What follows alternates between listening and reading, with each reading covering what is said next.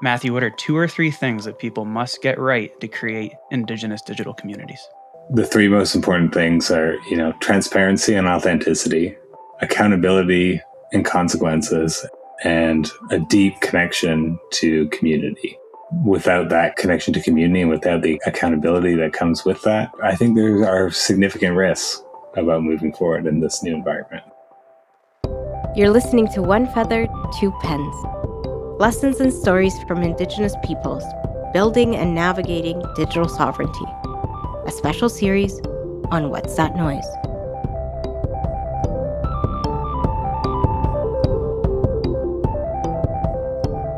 Well, Gila Kasla, Gikumeng. Hello to our listeners across Turtle Island, our family, our friends, our allies, our brothers and sisters.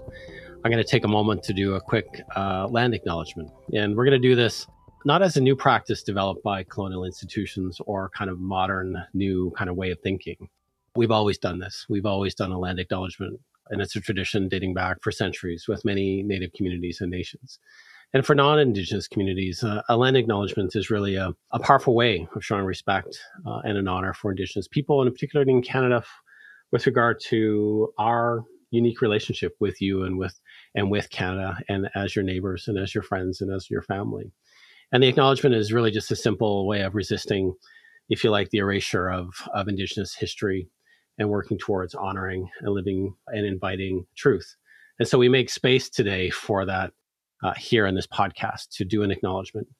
And so I'm going to acknowledge where I'm at and invite you to do the same while you're listening. So I'd like to acknowledge that I'm here on the traditional territories of the Songhees and Esquimalt people, the Lekwungen speaking people, that I have the benefit and the privilege and the honor and the love of working, playing, and raising my family here in your traditional and unceded territories. And it's with great honor and gratitude that I'm thankful for the opportunity to do that. It's in my language, we would say Hela Kesla, and I raise my hands. Thank you.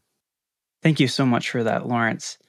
Our guest today is an Indigenous rights advocate and member of the Lac La Ronge Indian Band in northern Saskatchewan. He is the president of the Urban Native Youth Association, a board member of the Canadian Centre for Policy Alternatives, the co-chair for the Vancouver Just Recovery Association, and he sits on the BC Climate Secretariat's Indigenous Climate Adaptation Working Group.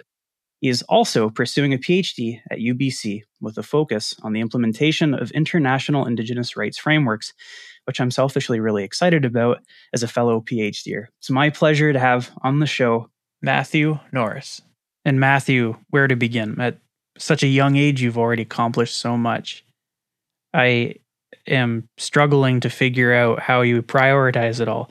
As an educator, as a researcher, as a community member, as an advocate, as somebody who's involved in politics and policy, what's keeping you busy these days?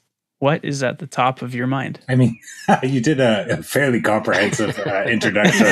All right, we're done. Thank you. See you later, guys. Cue the music.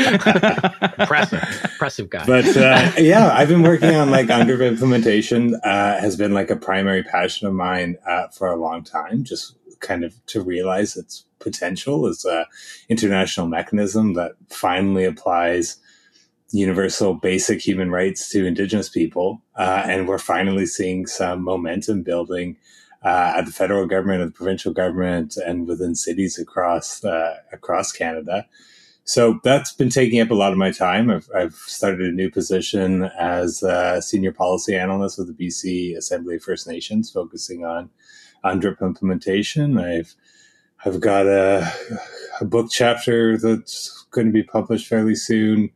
I don't know if I can share too much about it, but it's a thing and it's coming.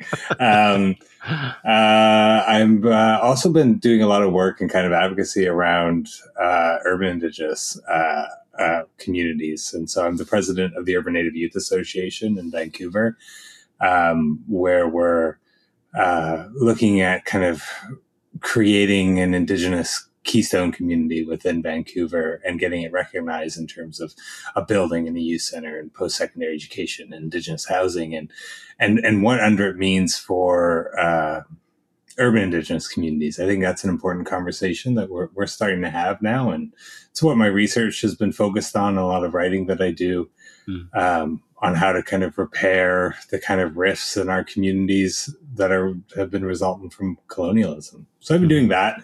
In the fall, I ran for city council in Vancouver. That was a time in my life that happened.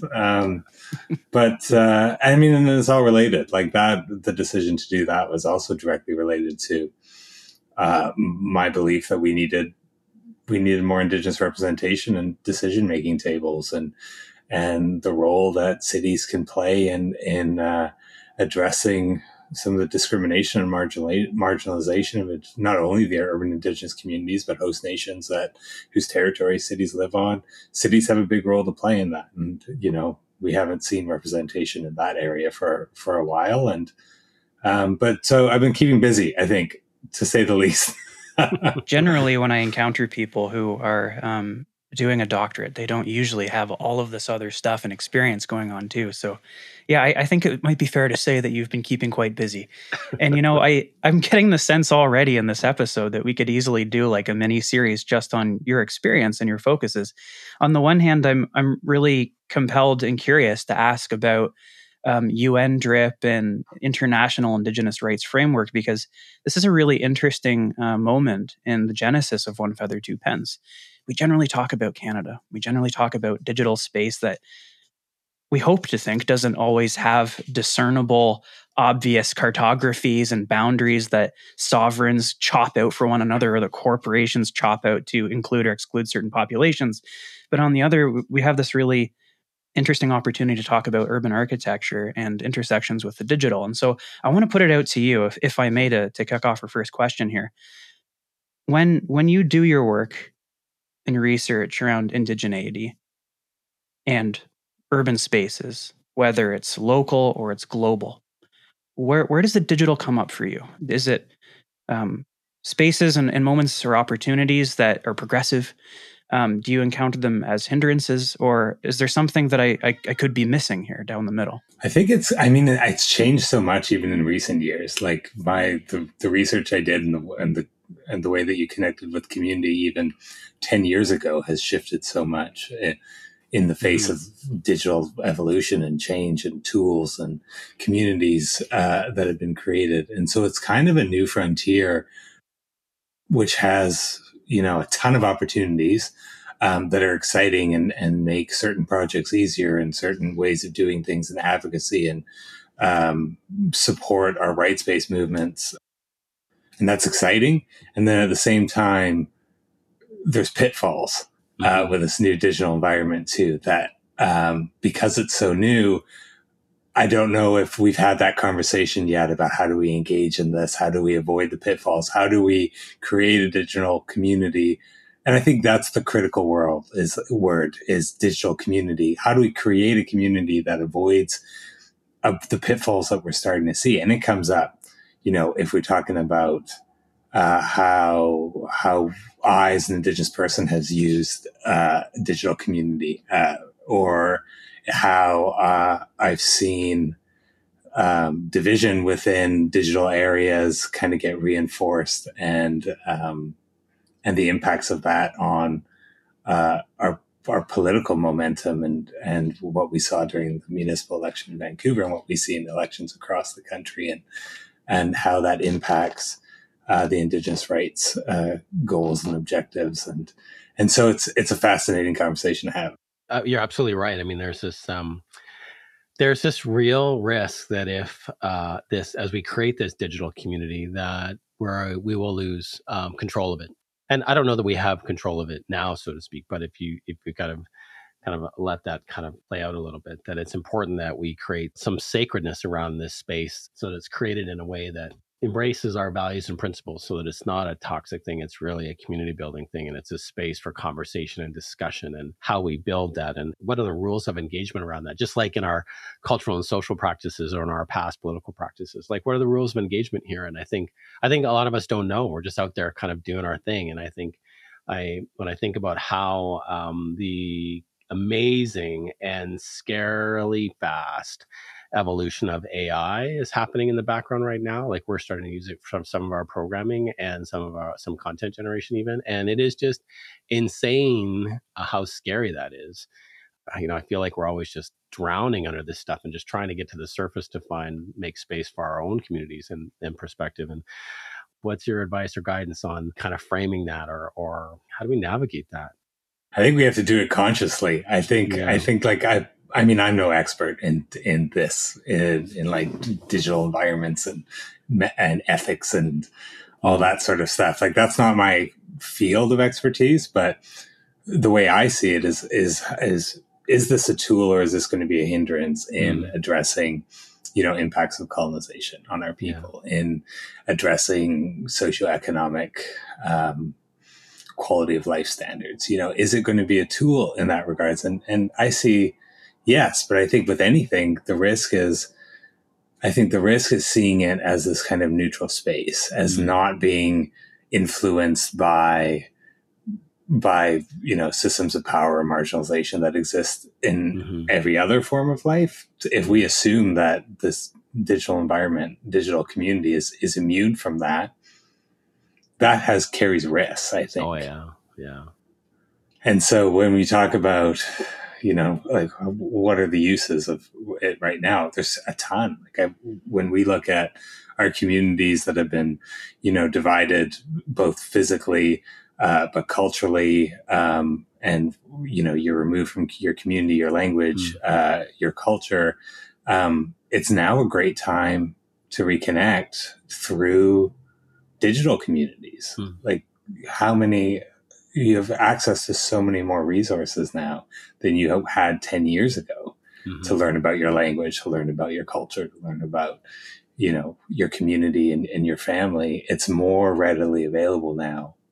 But with that, comes risk too. Yeah. And great responsibility, right? Like what's that? I don't know what that saying is, but with great power comes great responsibility. I'm not sure if that's accurate or not, but it is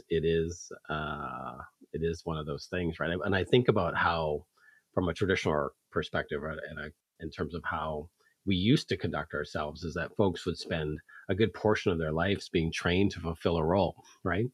And they would be elevated to that role when community thought they were ready, right? So it's a bit different now. I mean, you've got this incredible educational background and experience, and you're completing your PhD, and you've got this tremendous skill set and potential in making all these contributions in all this kind of amazing ways. How do you reconcile that with that kind of traditional kind of perspective? And I don't mean that in a negative way. I'm just like, how do we bridge the gap, or how do we create space for folks who are listening to this, maybe young folks who are listening to this, and say, yeah, I want to go down this path and I'm a little bit afraid. How do we help them navigate whatever that looks like? And I think it's, it comes back to community again. It comes back to being in community and holding yourself accountable to that community, like wherever you go. And so if you look at that within academia, if you choose to go that route, if you choose to go into politics or rights advocacy work or what have you, you need to build the processes and the mechanisms that hold you accountable to the community that you are working on behalf of. It's absolutely critical. And when you look at, what systems of power and influence exist within these spaces, like academic institutions or our political institutions within the city, they weren't built by our people for our people, representing how our people do things and make decisions and relate to each other. And so being mindful of that and mindful how, I think it was Dr. Dale Turner who talks about how we need word warriors, I think is how he calls it, in these institutions, advocating on behalf of our people and using the power that's inherent with these institutions to advocate and push for change, but at the same time recognizing that these institutions also change the people working within them, because you have to work within them. There's different pulls and pushes, and so to protect yourself from that, it's about building community and building accountability to the community that you want to represent. So they're the ones holding you accountable in relationship with them for your actions and your decisions. And I think that applies to the digital space too. And like, that's one of my big concerns with the digital environment is it seems like it's easier to skirt that accountability. Oh yeah. And so how do we build community accountability in a digital environment? I think that's a big question. Yeah, it is a big question. And if I can circle back to my introduction, that was apparently comprehensive. um, I find myself still really fascinated with the international focus of your work.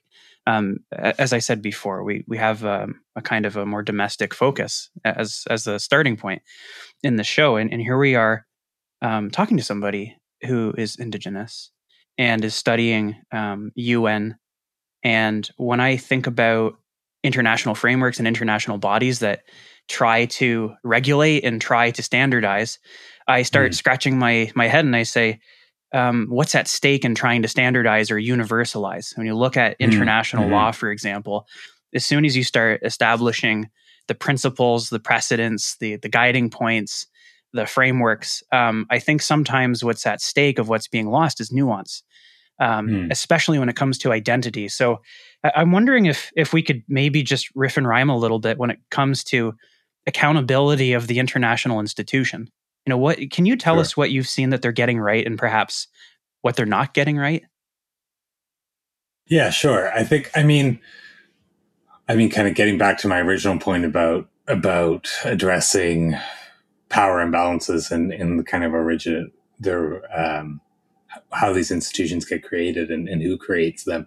You look at the international system; it was fairly predominantly created without Indigenous people, and so it's only in the last 20 years, I think is maybe a generous account even, where you've had Indigenous voices, Indigenous participation at international forum, with the ability to actually drive norms and change actions and have an impact on states' intentions, and that's significant. And so, and once again, it's kind of just scaling up the same question about the kind of impacts and responsibilities of Indigenous people in academia or domestic political institutions, and now at the international level, where it's about accountability and it's about community building. And so when you look at like the UN Declaration on the Rights of Indigenous Peoples, it was primarily the result of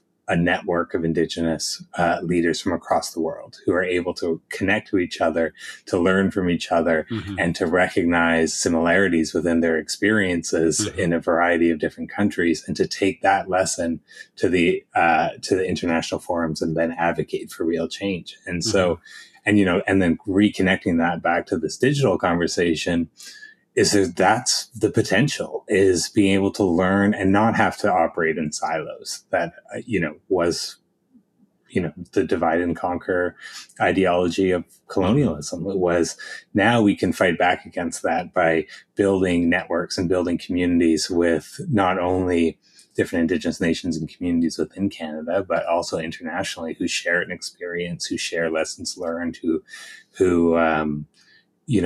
have gone down different roads to try and achieve justice and decolonization and self-determination and all that, and have had different successes with different approaches, and can share those lessons now across that international divide. Now we can do that digitally, which makes it so much easier, is to be able to build those networks of community. But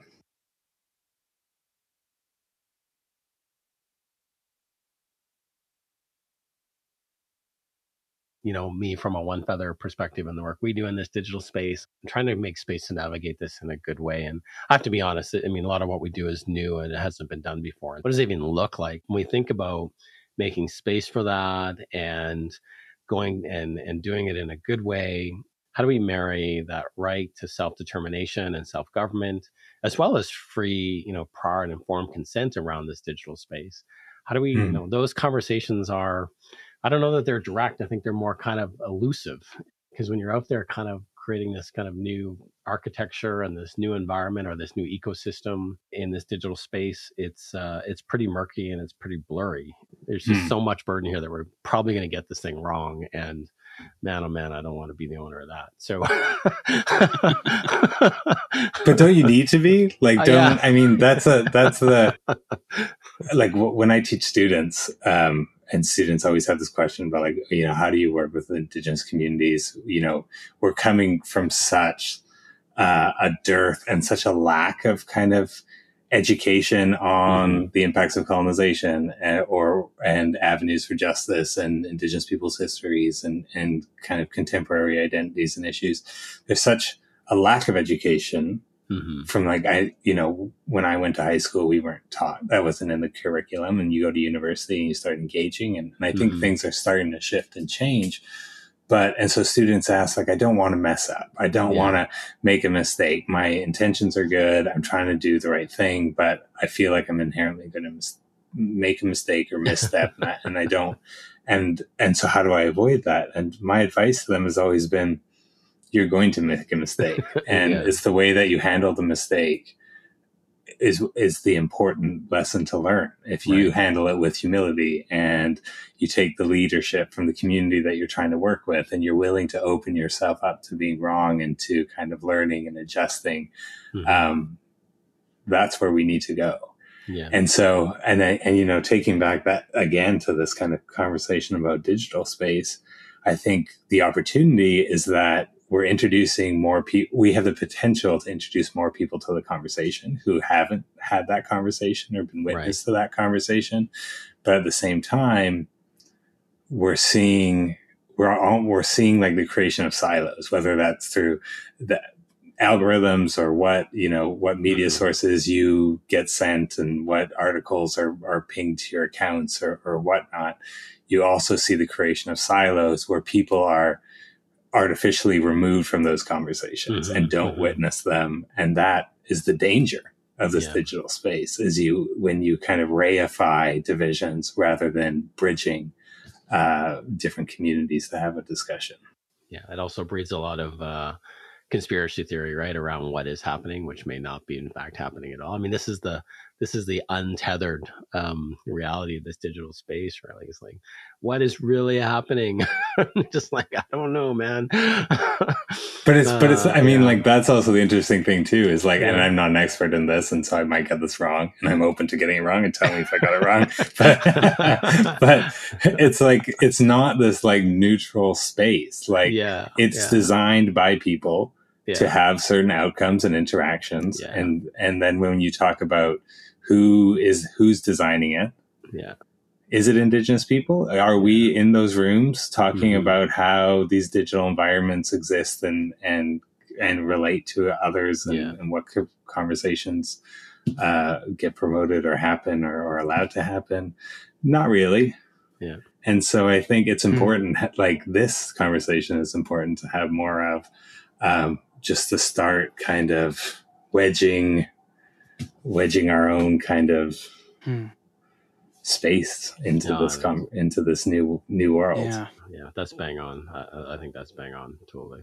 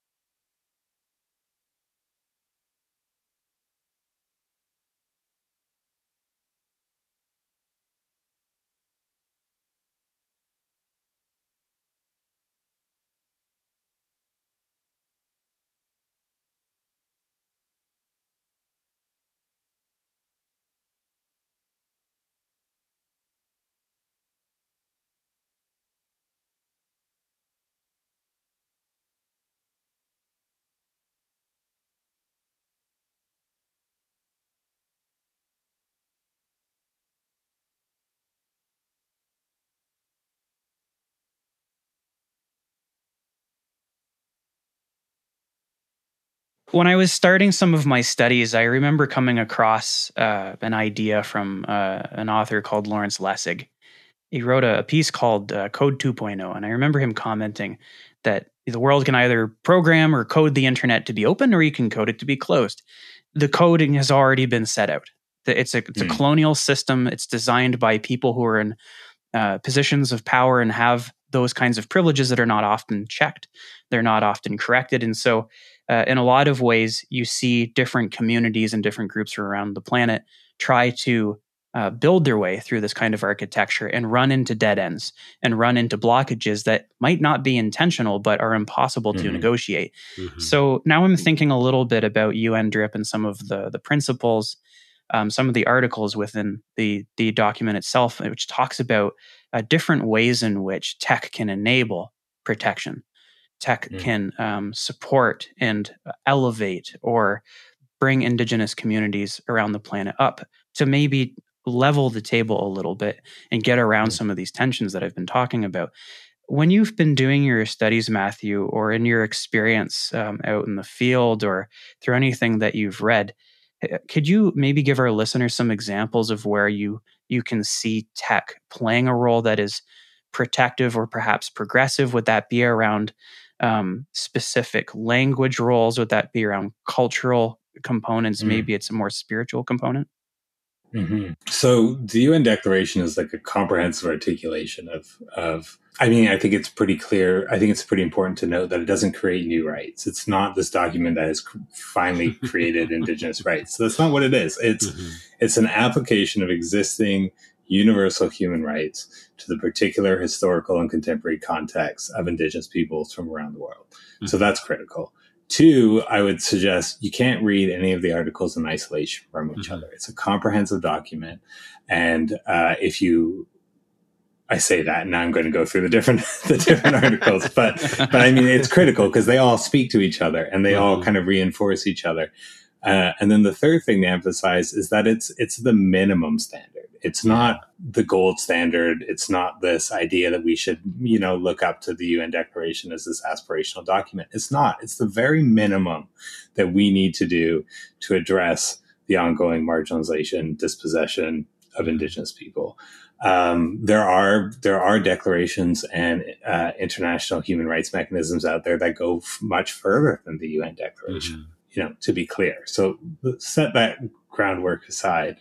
The UN Declaration does a lot. It recognizes the rights of Indigenous people to self-determination, to self-government, to sit at decision-making tables which impact their rights.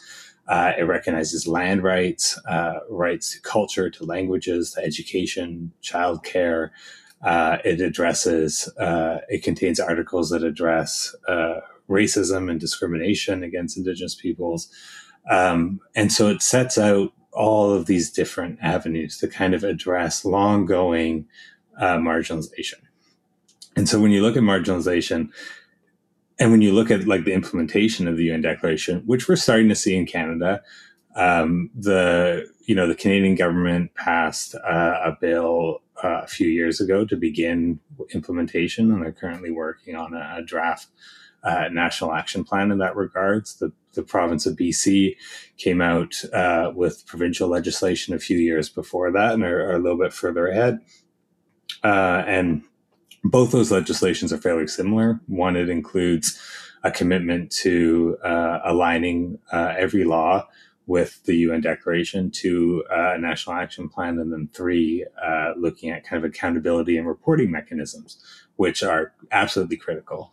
And now we're seeing municipalities starting to follow suit. So the city of Vancouver did so through a city motion about a year and a half ago, I think, if I'm getting the dates right. And so where I see digital technology coming in is addressing the kind of capacity concerns. So as we're seeing various governments kind of going through the work of engaging nations to review legislation, our communities aren't at that point where we have the internal capacity to review 20 legislations when the province has 300 staff doing this work. And you look at some communities that have like one staff person, 3 staff persons, like 20 staff people. They can't, it's a capacity concern. And so when you look at how do we address kind of the capacity differentials between provincial or federal governments and our First Nations governments, there's huge differentials there. And so digital technology potentially has the capacity to kind of help fill that gap and to help kind of reset those power differentials. But it also has, and I mean, when maybe we'll get to talking about like digital data ownership and jurisdiction, and how part of addressing power inequities is who controls data, who has access to data to do monitoring, to not only monitor, what has happened to implement the UN Declaration. Are ministries and departments following their own plans, and how effective are those plans to implement the UN Declaration and so forth. But it even comes down to basic things like monitoring the impacts on fish from a salmon farm. And so if you don't have the jurisdiction over the data and the control over the data to do your own research and monitoring over those impacts, and you're relying on a third party, or if you're relying on the industry, if you're relying on the government to provide you that analysis, that just furthers the power inequities within those decisions. So, I mean, there's a lot to discuss there in terms of what role does digital technologies play in kind of rebalancing that power differential on policy legislation. Well, I mean, you totally just blew my mind, because I was just thinking about, I think about One Feather and our kind of reach in the country. We have over 100,000 Indigenous folks verified inside of our ecosystem, and how could those folks be leveraged to, by their own consent and their own willingness to do so, but participate in exactly that thought experiment you just kind of advanced, was how could these folks be the eyes and ears of our people and our communities to take a look at these legislations, or these pathways, or these kind of efforts to give some Indigenous intelligence to what's happening, if you take my meaning, right? And so I was thinking, man, that would be super powerful, and I would be excited to be a part of that kind of development journey. So you got my head spinning in those wheels. They're a little clunky at the end of the week on a Friday, but you really got me thinking about how powerful that tool can be when used in a good way for our people. So I think that's an amazing thing to consider, right?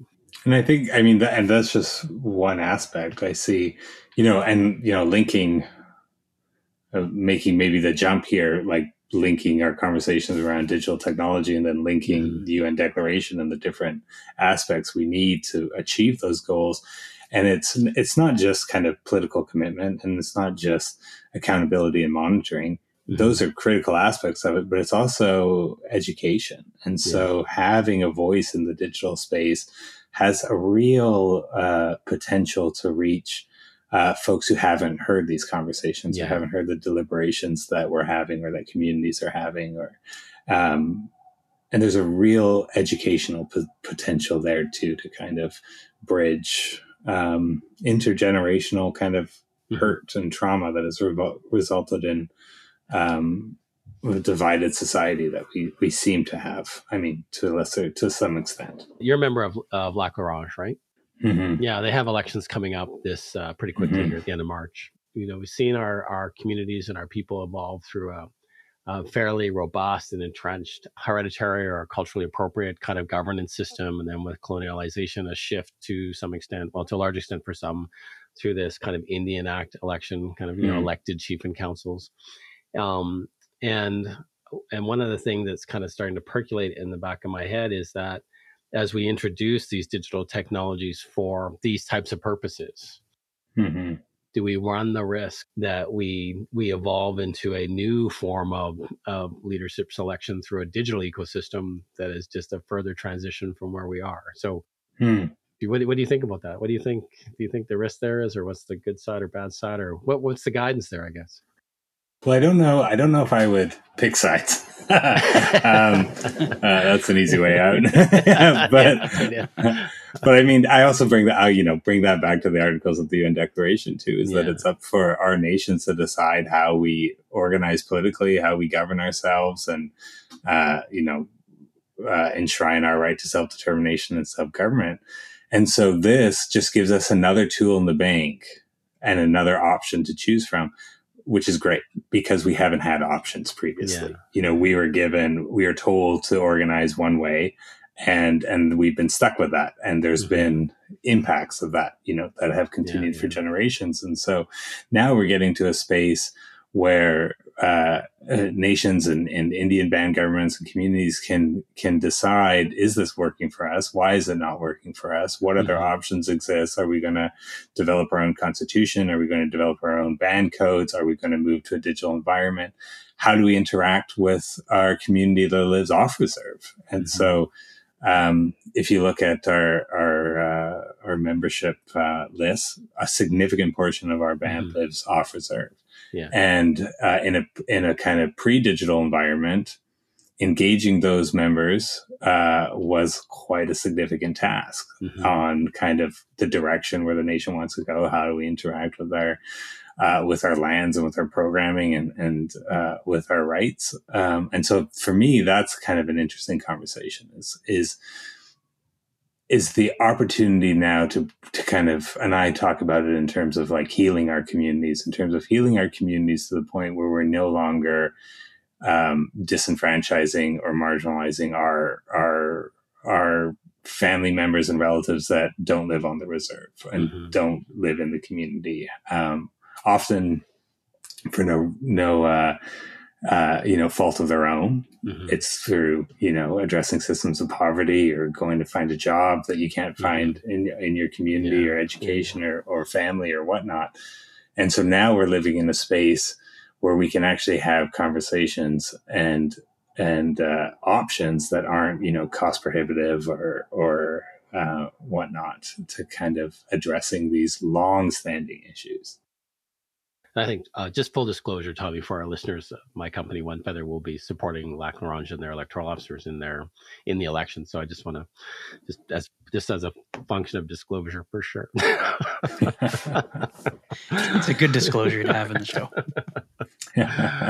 We talked about the importance of data ownership and custody of that, and doing that in a good and authentic way. And I know it's something that we want to go down a pathway where that we talk about sovereign, Indigenous digital identity and the credential that goes along with that, and that custody of that and the ownership of that needs to be held by the individual and verified by either through and it's back to this kind of closed system or a open public system, where in the spirit of our traditional kind of ways, or at least where I come from anyways, that identity is acknowledged by your aunties and your uncles and the chiefs and the family, right? And so how do we do that? And then how do you maintain ownership and custody of that? And how does that get used in that digital space? And it's a lot to wrap your head around because there's a lot of responsibility there to make that happen. But I do think we're at this interesting intersection now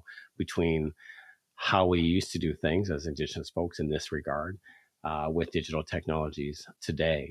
And as as people are out there engaging you in that digital space, where do you retain the right to pull back, if you like, withdraw, own, and maybe even monetize within that right?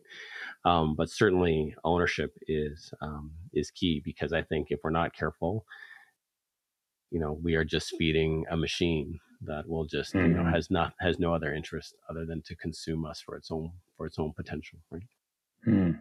I mean, ownership's interesting, because my immediate reaction to when you say ownership, I'm like who owns this? How, what does that mean? Like when we talk about so much that's inherent to our communities and significant, whether it's like our stories or our practices or our medicines or our names, our languages, or even other things like decisions around land use, but in the digital space, like our identities. So much of that isn't owned, It's not owned by a person. It's owned by a community. It's owned by owned by relations. And so when you get into this kind of individualized digital space, that raises very significant questions around how are you accountable? And for me, I guess it always comes back to accountability. I mean, we're also, you can't have this conversation without bringing into context what's happening in like broader society. And so what we're seeing is we're seeing a lot of, corporations, institutions, a lot of non-Indigenous society starting to grapple with what can we do to better support our Indigenous communities, to reconcile, to address our kind of positions of power and privilege. And so you're seeing like genuinely good-hearted, well-meaning attempts to kind of address this, but that also opens up space for grifters and for people willing to take advantage of that. And so, I mean, being mindful of that, it's about accountability. It's about building accountability mechanisms, allowing your auntie to call you out on something. So if you're operating in a digital environment where you can act anonymously, without verification, and without anyone calling to account your claims, and then monetizing it, that's a huge risk. And so how do we create a more kind of community-based digital environment that builds on that accountability, has that checks and balances, but is also allowed to grow and to change and to adapt to this new environment? That's the question. And I don't know if we have an answer for that. I don't either. Yeah. But we don't need an answer, too. No, it's a conversation, right? That's right. Can you give us your top three? Yeah, we definitely don't need to do that. But, that accountability is so key. Like, as if I was sitting in a big house and I was misbehaving, I'd get a whack by a stick, right? Like, I knew that was coming. The minute you'd always see it coming. But also there was public accountability out there, because people would speak and 500 people would be a witness. And if somebody got up, a month later and said something, backwards, or kind of not accurately, there would be there'd be an immediate call out of that, right? And so people, I think, you learn that truth and integrity, and that community, right, that social fabric that knits us all together, was what defined us, right? There was some risk if you took action to unravel that or unweave that. Like, people would hold you accountable for that, right? And there's consequences if you ignored that criticism and just continued acting in a certain way. There were consequences on your relationships, consequences in your relationships with your family and with your community. That's right. And so how do we build, I don't know if consequences is the right word, but accountability into digital spaces in the same degree? Yeah. No, I mean, the risk of being expelled from your community was worse than death. Like, you'd rather be, be ended as opposed to be expelled. I mean, so I hear you loud and clear. And I think that's, how do we do that? I don't know. How do we do that in a good way? I don't know, man. This is the thing, to your point. I don't know that we have the answers yet. We'll have to figure them out as we go, I guess. Yeah. And I mean, that's the question too. Like, I like the different ways that we engage in digital spaces. Have they been designed to promote community accountability, or have they been designed around this individuality? I don't know. That's a question for someone more experienced than me. But well, when we have 6 months more time behind us, we'll bring you back on to rediscuss and re-engage. But in the meantime, I wanted to thank you so very much, Matthew, for coming on the show. This has been incredibly insightful. Yeah, thank you so much. Thank you, brother. Really, really appreciate it, for sure.